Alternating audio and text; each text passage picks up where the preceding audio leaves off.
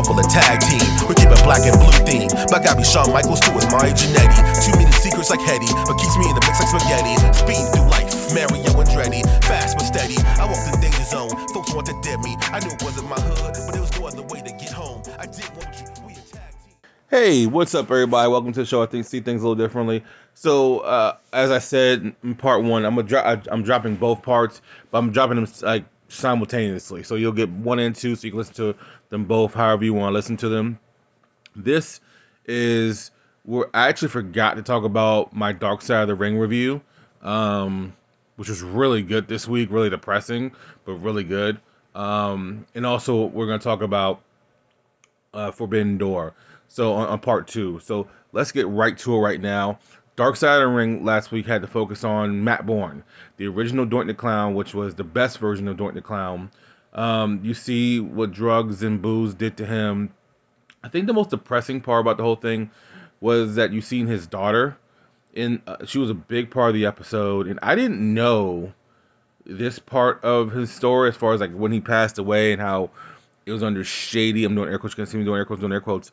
Under shady circumstances with his girlfriend or wife, whatever she was. I think she was his wife. I didn't know it was under shady circumstances. According to his ex and his daughter, they just don't believe that they believe she killed him. And so, anyways, essentially he came. I did not know he was a second generation wrestler either. He had a huge problem with Hacksaw Jim Duggan, which Mick Foley. Let me tell you something. Mick Foley laughed his ass off. He literally laughed his fucking ass off. Like, when I was way too clearly hate Hacksaw Jim Duggan, and Hacksaw Jim Duggan was about that life. He was about that life. You hear me? So, like, they almost got into a couple fights. This episode I highly recommend. I will say this. So I've not watched all of season 3 yet. Something with season 3 just didn't connect with me. I don't know. Maybe it was the subject matter. It's all subject. I guess it's all the same. But there's something about, I didn't watch all of it. Something that just didn't connect with me. I'm really connecting with this season. Like the first 3 episodes, I really have enjoyed for what they are. I've learned. I think that's what it is. I think the season 3, there was a lot of things I already knew. And so they really didn't add to it a lot. And I will say this about some of the and obviously we'll never know what's on the cutting room floor unless we get like a DVD with like 10 hours of extras and stuff like that. But to be honest with you, it just I like learning new stuff. Not even it doesn't have to be drama stuff. Like me even learning Matt Bourne was a fucking second generation wrestler was fucking awesome. Like I ended up going back and looking up his dad and seeing what kind of career his dad had and stuff like that. So it's like one of those situations where I like learning about stuff like that most importantly, me personally. But like, I don't think I learned anything new about I'm not saying all episodes, but I think I just knew about a lot of those subject matters already. So I think that's why it was less like impressive to me, if that makes any sense. Yeah, I've learned a lot these last few episodes, but this one had me because I really didn't enjoy. I was a baby when that version of Doink the Clown was out, the original version, and that scared the shit out of me. He was such an evil Doink, and I didn't know I knew he took Vince to court. I didn't know he actually won though. Like he won because he never got royalties. So Vince said, "Hey, never use a Doink the Clown character again, and I'll give you royalties."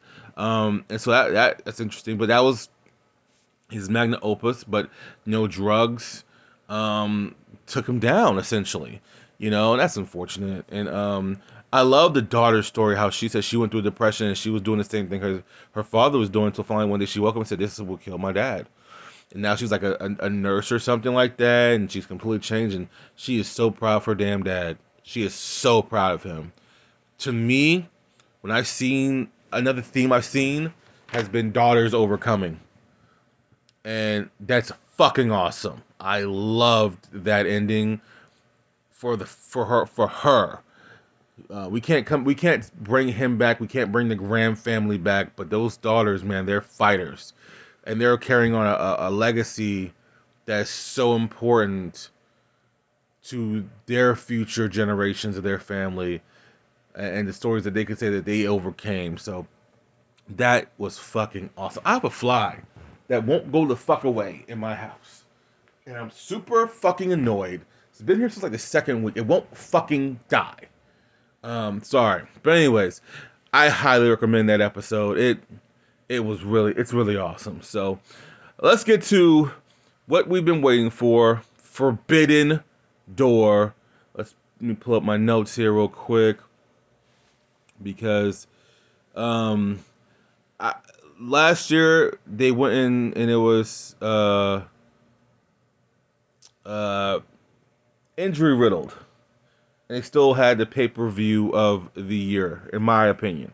All right, this year I don't think it was as strong as last year, but boy oh boy, did the two main events sell it. And I've seen some complaints online about how people have not felt like the Okada Bryan match lived up to his name. I tend to wonder how many of you guys actually watch Okada matches. And I say that because there was a reason why him and Kenny Omega were going an hour long in the ring.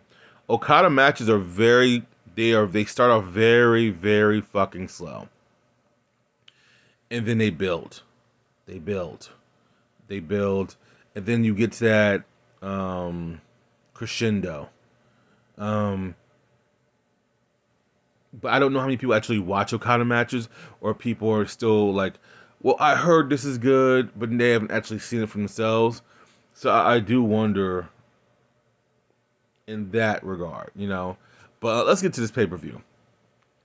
MJF, he went all in on his fucking MJF versus Tanahashi. He went all in on his deer. He had on the back of his robe, New Japan is an indie. Then he scheduled a tweet saying how I scheduled this tweet because I know by this time I would have beaten that jabron. He's a complete asshole, but great.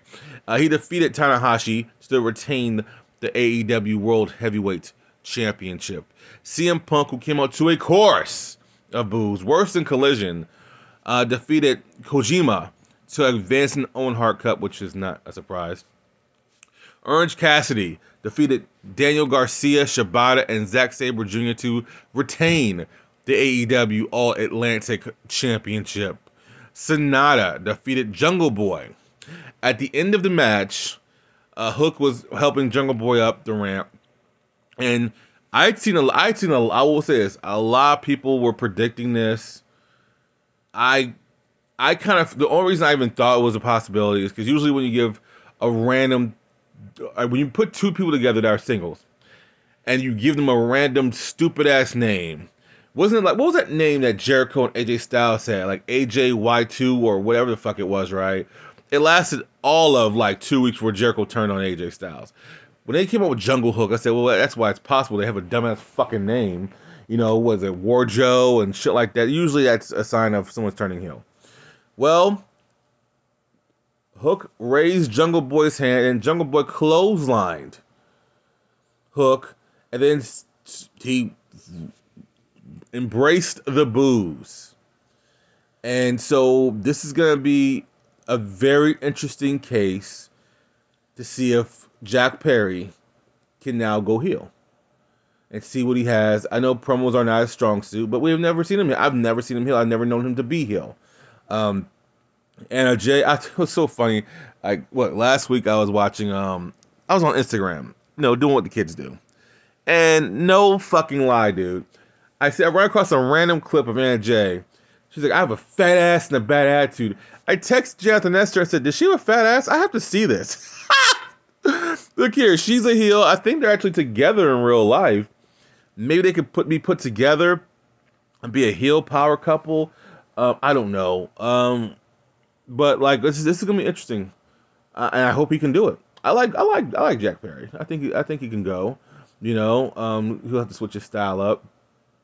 And I did want to talk about that promo from Christian on Collision. That was fucking awesome. This is what I'm telling you guys. Christian, and someone said Christian was jack of all trades but master of none. I think that's why people always have had a problem with him, because Edge was always like the master of something to some people, you know. And to me, I don't know. I've always enjoyed Christian, man. Like, this dude turned on his home country.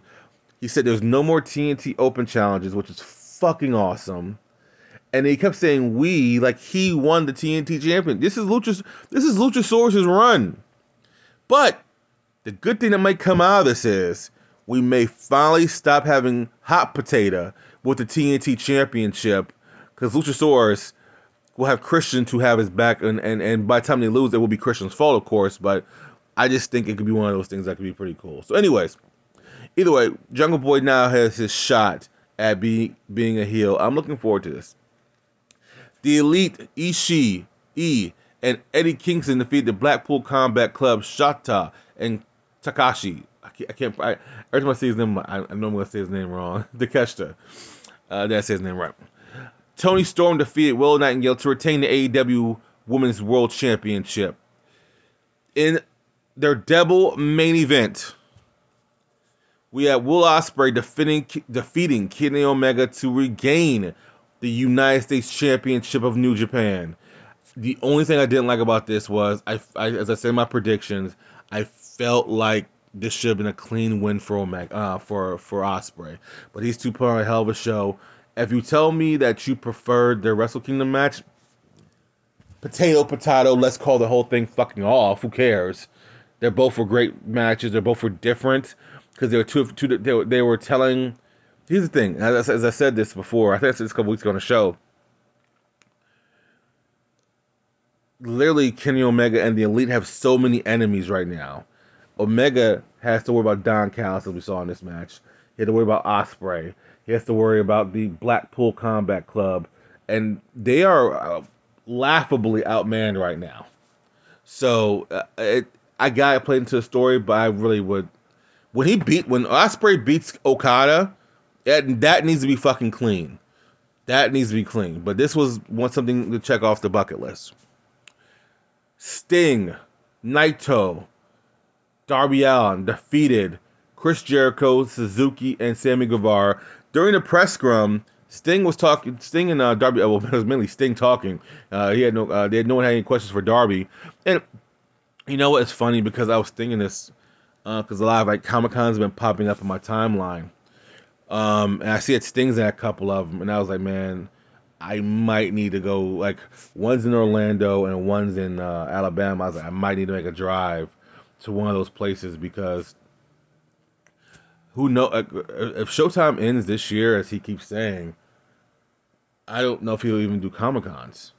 I definitely need to meet Sting before he's gone. So I'm gonna make a plan to do one of those trips. But anyways, during their press scrum, Jericho interrupted. He hit someone with a bottle of water. I couldn't see who he hit with a bottle of water. It was one of the pressies.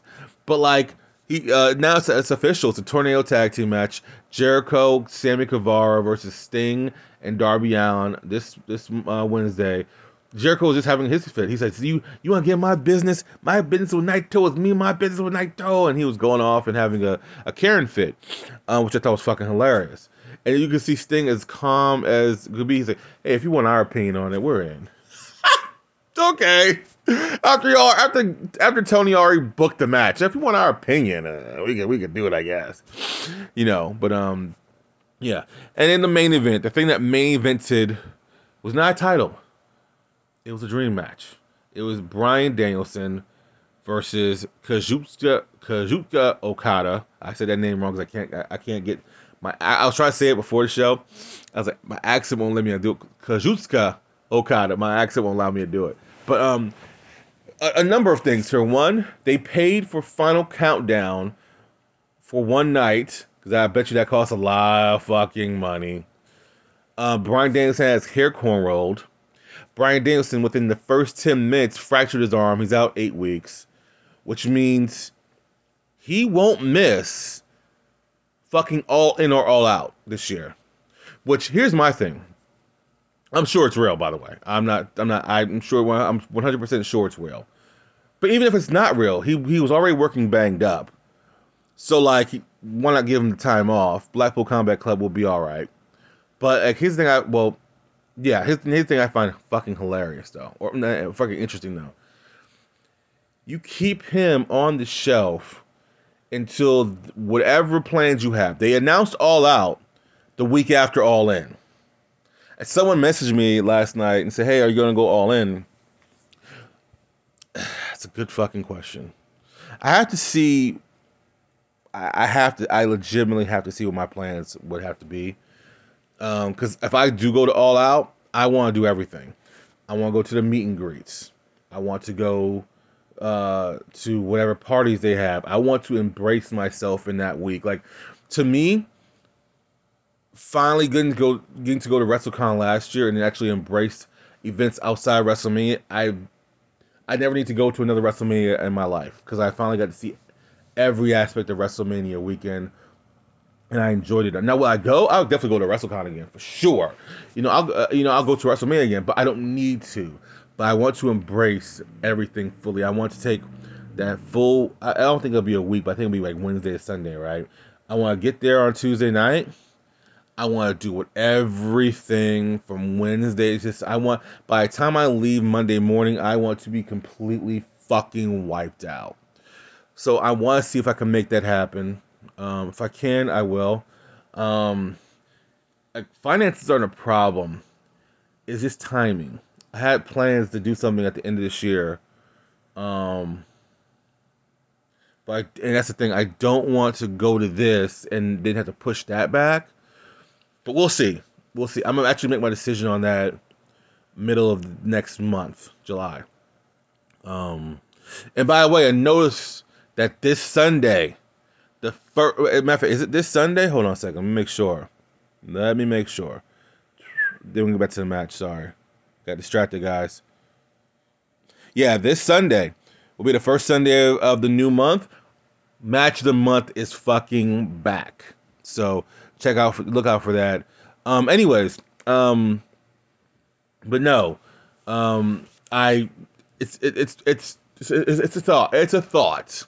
Anyways, but this is perfect because you still have that big name for both. Whatever the plans are, you have a big name for both. You're not losing him for that. As of right now, I don't even know what the plan is for All In.